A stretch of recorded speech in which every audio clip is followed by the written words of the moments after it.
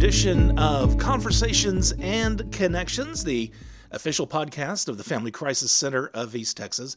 And again, I'm Stuart Burson, the prevention specialist here at the Crisis Center. And with us today is our development director, Melissa Wheeler, also my boss. Hey, Melissa. Hey, Stuart. Hey. Thanks for having me today. Well, I appreciate it, and I appreciate you letting me do the podcast and all that good stuff. Well, we're in, as we're recording this, and when this podcast will be released, it's the last week of October, which is Domestic Violence Awareness Month, and you've been pretty busy.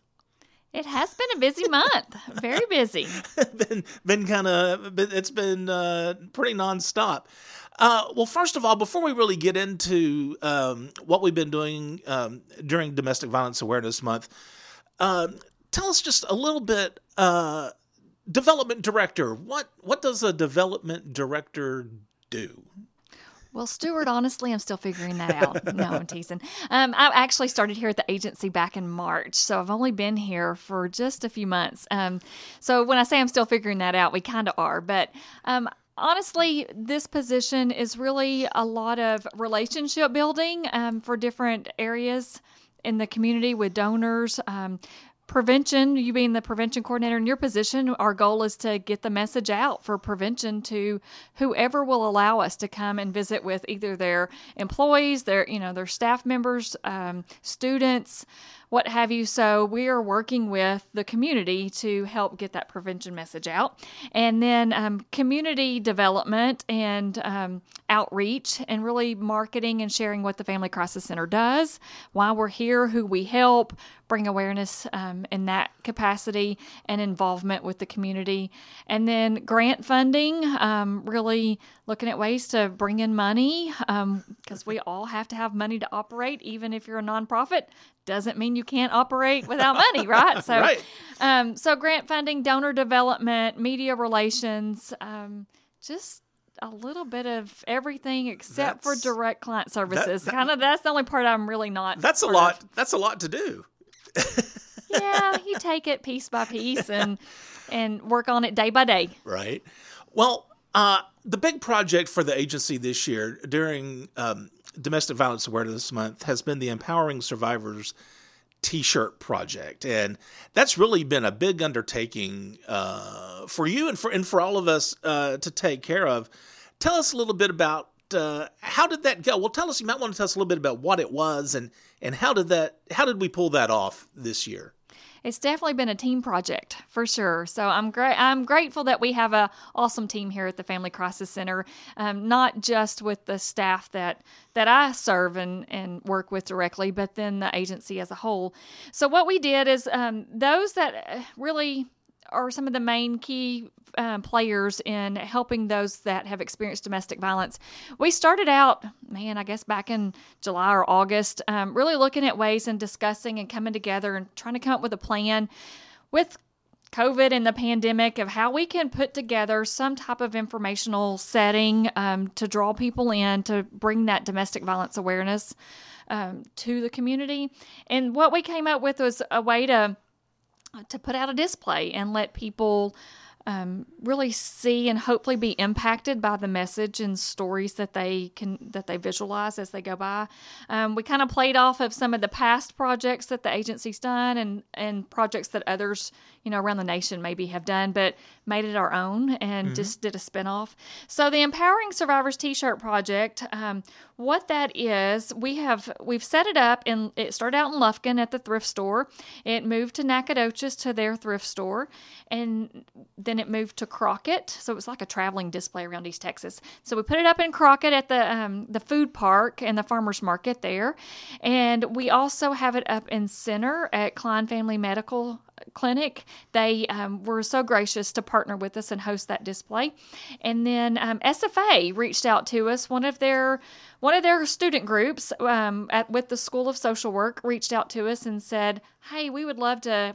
They saw the pictures because that really wasn't planned to begin with to have it there at SFA. No, it wasn't planned at all. So it was nice to have that fifth, and it actually will be up through the end of October as well. So we got 5 display setups with it. So this display, the representation on it, what we did is we looked at putting T-shirts out there with quotes from survivors. And so we identified some quotes from survivors or those that are, more of that, and still in that victim status, and then those that are truly surviving, that they've come out of that. And we played off of that. We identified 3 colors for T-shirts. There's a black T-shirt on the display, and that black T-shirt is going to represent all of the victims, actual victims of domestic violence, those who have died as a result of domestic violence. They either maybe didn't know that there was help or realized that they were in the situation they were in. For whatever reason, they became a victim. So that black T-shirt represents all of those, whether they're in East Texas or not. Sure. The rest of the T-shirts represent the East Texas clients that we serve to some capacity, because we have 7 gray shirts on the line. And these 7 gray shirts with their quotes, those are giving you the impression of people who are still living in domestic violence situations. They've not been able to figure out maybe or realize that they're in domestic violence or figure out how to get out of it, or made that step. Just got that courage to step out and say, I need help. Right. I want out of this situation. So that's what the gray shirts represent. And then the white shirts, there's 3 white shirts on the line. And those white shirts are the survivors. They've either been a part of our agency, they've come here and asked for help, or some other way they've been able to get out of that domestic violence situation, and they're thriving and living their life free from domestic violence. And that's where we want people to be. Sure. So there's 12 shirts on the line total, and the gray shirts representing everyone who's been a victim.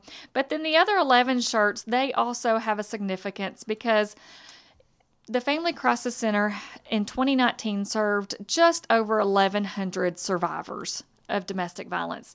So we looked at that number and we divided it up. And so each one of those 11 T-shirts on the line is equivalent to 100 survivors that came through the agency and we served. So there's a pretty good significance as to why the display is the way it is.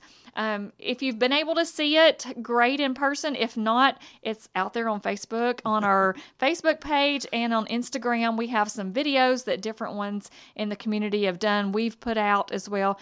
And you'll see that there's a kind of end caps at the end of the clothesline boards on there, and it's describing the Empowering Survivors T-shirt project, what it means. Has phone numbers listed on there as well. So there's the hotline number that if anyone's needing help, they could reach out to a crisis worker 24 hours a day, 7 days a week. And that number, I'll say it, and I'm sure Stuart will remind us at the end, but it's 1-800-828-7233 or 1-800-828-SAFE, S-A-F-E. What kind of, have you received any feedback yet from the display? Have you heard from the community, or has anybody reached out to us to comment about it?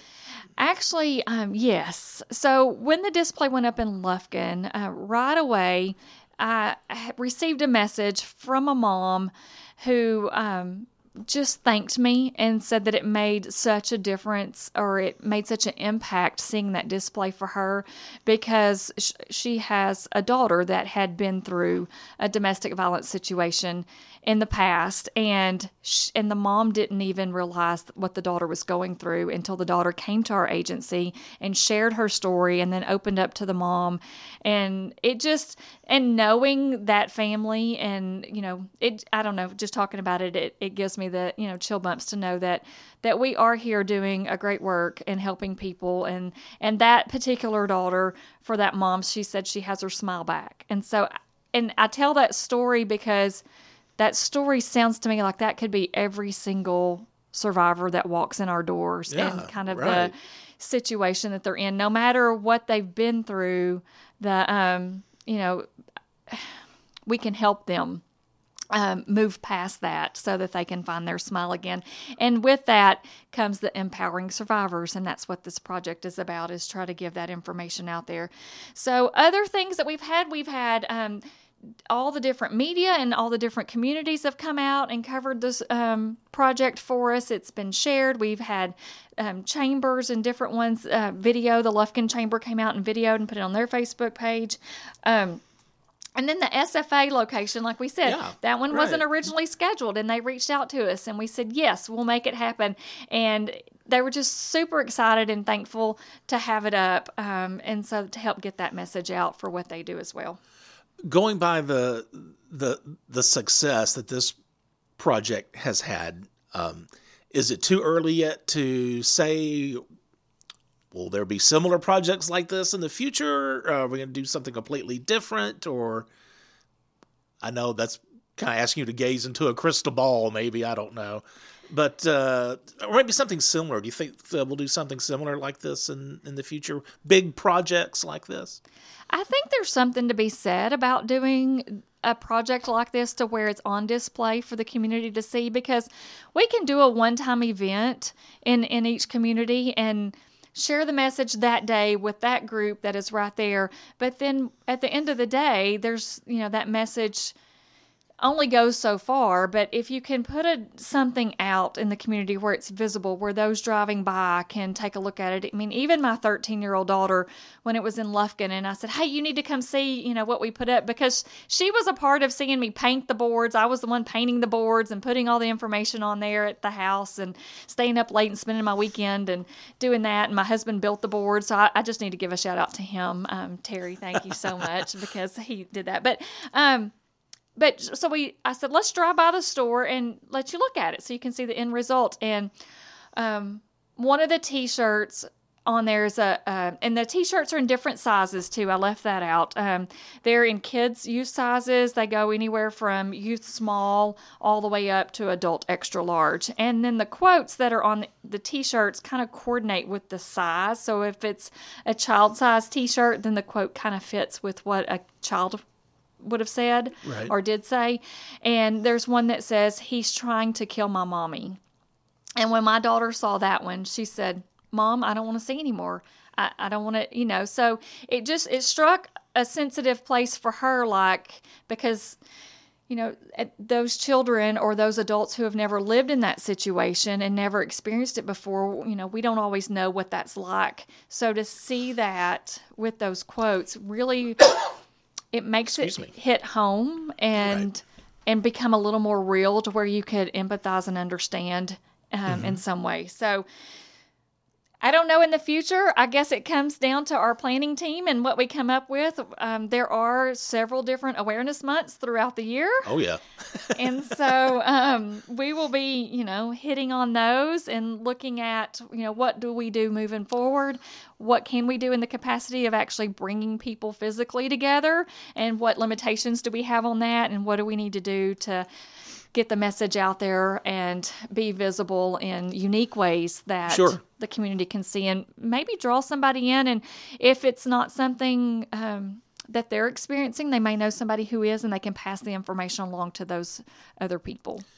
Is there anything else that that's in the planning stages right now, maybe from now until the rest of the year, that you can share yet? So we always have a lot of things going on. I didn't realize how much the Family Crisis Center had that happens throughout the year until coming here. So one of the things that is actually not announced just yet, but it's on the way, but it's an annual thing that we do, is Christmas Adopt a Family. Adopt a family every Christmas.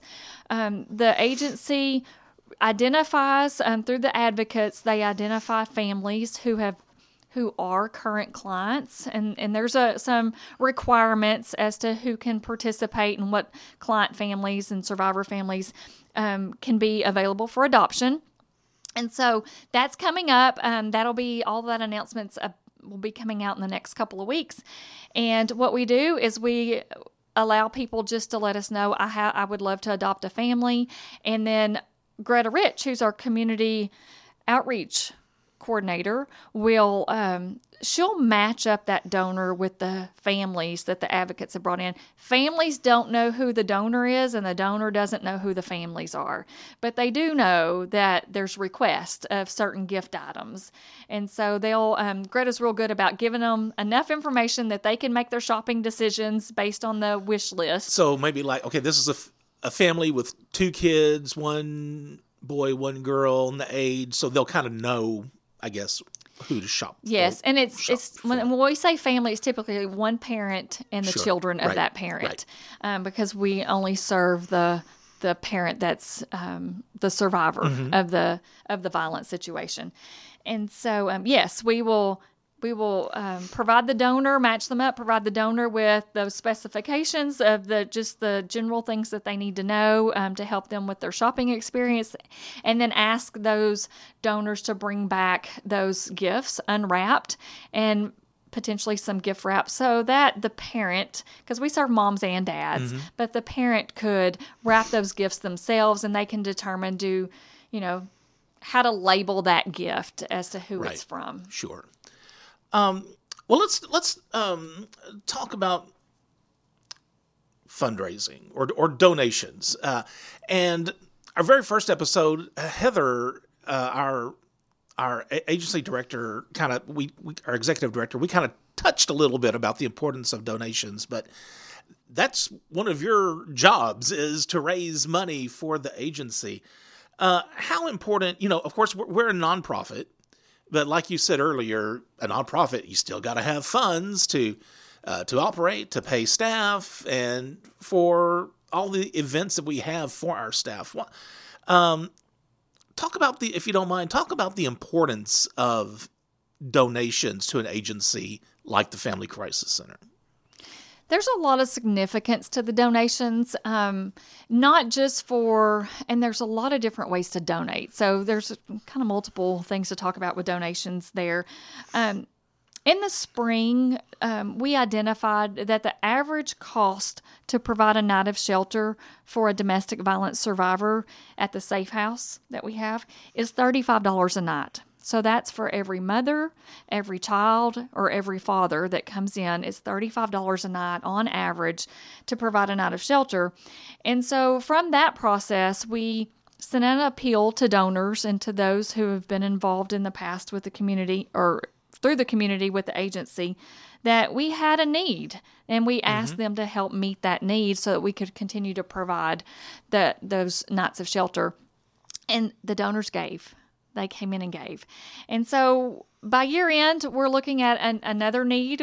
We've identified an amount there as well that will help us start 2021.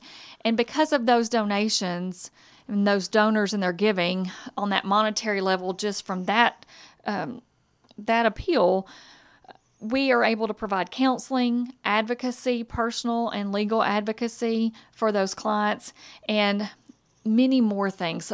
Some things I didn't even realize. Sometimes we have clients in our transitional housing, or they need a little bit of help with utilities or rent, but there's definitely some requirements there to make all that happen, or transportation needs in order to do some of the things that they do, or education, like certification so that they can get a job, or childcare. That's where those donations help so much. So there's the monetary donations, just strictly giving in that regard. And then we have the Safe House, and those clients, they a lot of times need physical items like toiletries, new items, toiletries, food, because we cook for them. Right. So food donations are always great. Baby items, school supplies for the kids, blankets. If you just think about anything that's essential for a family that's coming to the Safe House that has absolutely nothing, that's what Safe House items donations could be helpful. And those can be donated to the Lufkin Administrative Office or any of our outreach offices, and that could be then funneled out to the Safe House. Stuart's laughing at me because I'm talking with my hands, y'all. Nothing wrong with that. Nothing wrong. Another place that we receive donations is at the thrift stores. Our Lufkin and Nacogdoches thrift stores, they receive donations of all kinds of gently used items, furniture, clothing, shoes, housewares, home decorations, outdoor items, patio items, etc. We even love to take retail stores, their closeout or clearance items, brand new items that they don't know what to do with. We will take those in. We love those donations and put them on our floor, because those dollars that are generated from those thrift stores, outside of the expenses of the thrift store, everything, all the profit comes back to the agency for the agency to be able to use in general funds for all the items that grant funding doesn't cover, and that's, I know, fixing a segue in, but I also need to say that all of these donor matches, volunteer hours, and everything, we use all of that information. So if you donate to the thrift store and they ask if you want to fill out the little ticket for your tax purposes, just know you don't have to use that for tax purposes, but it truly helps us on our grant funding side of things because we need in-kind matches and cash matches a lot of times to go with those grants. Those are requirements in order to receive that grant. So it truly does help in so many more ways than just that actual donation itself. Well, it's funny that you should mention grants, Melissa. Let's talk a little bit about grants. Obviously, donations and all that are very important, but also another way for us to operate and financially is through grants, right? Yes. And so our grant funding comes from different sources. There's federal grants, state grants, and then there's private foundations as well. And there's different groups, even in the community, that raise funds, and there's a application process that we go through in order to receive that funding.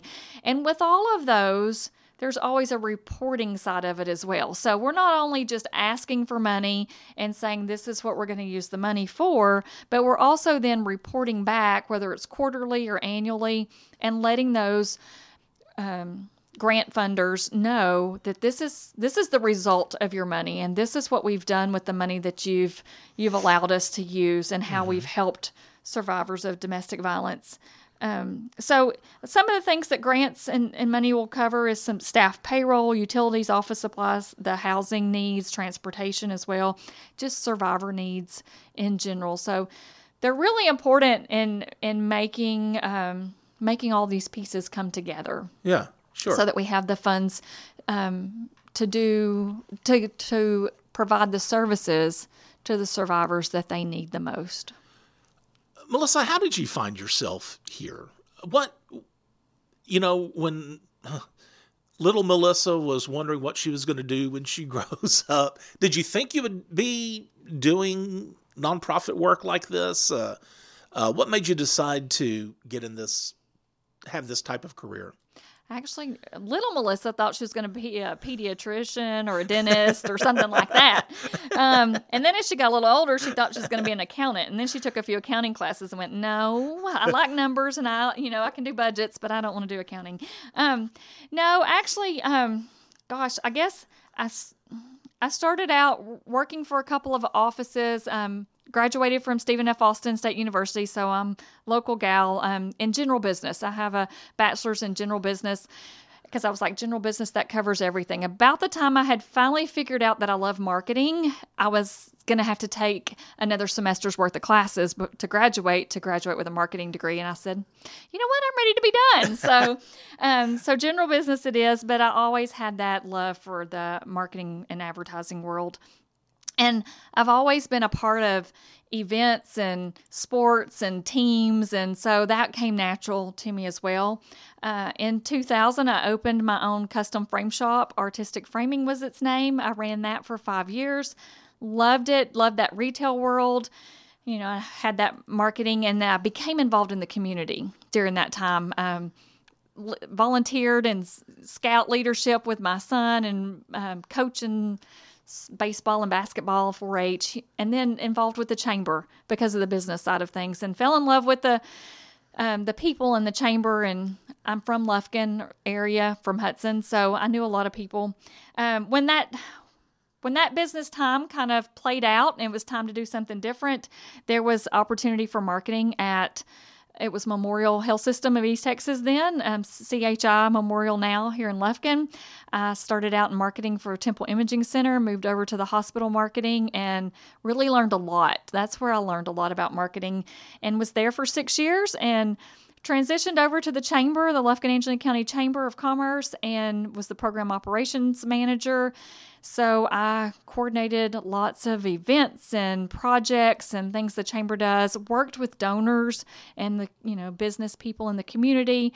So have a lot of connections that way. So whenever the Family Crisis Center position came open, I had actually been working from home for the past 3 years.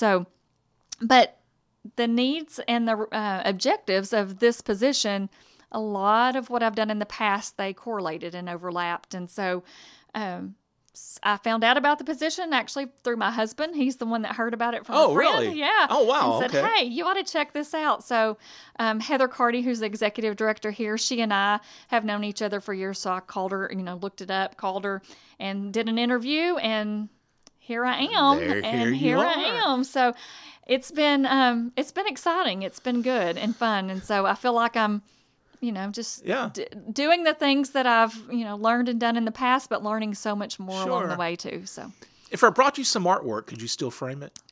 I don't have equipment to frame it.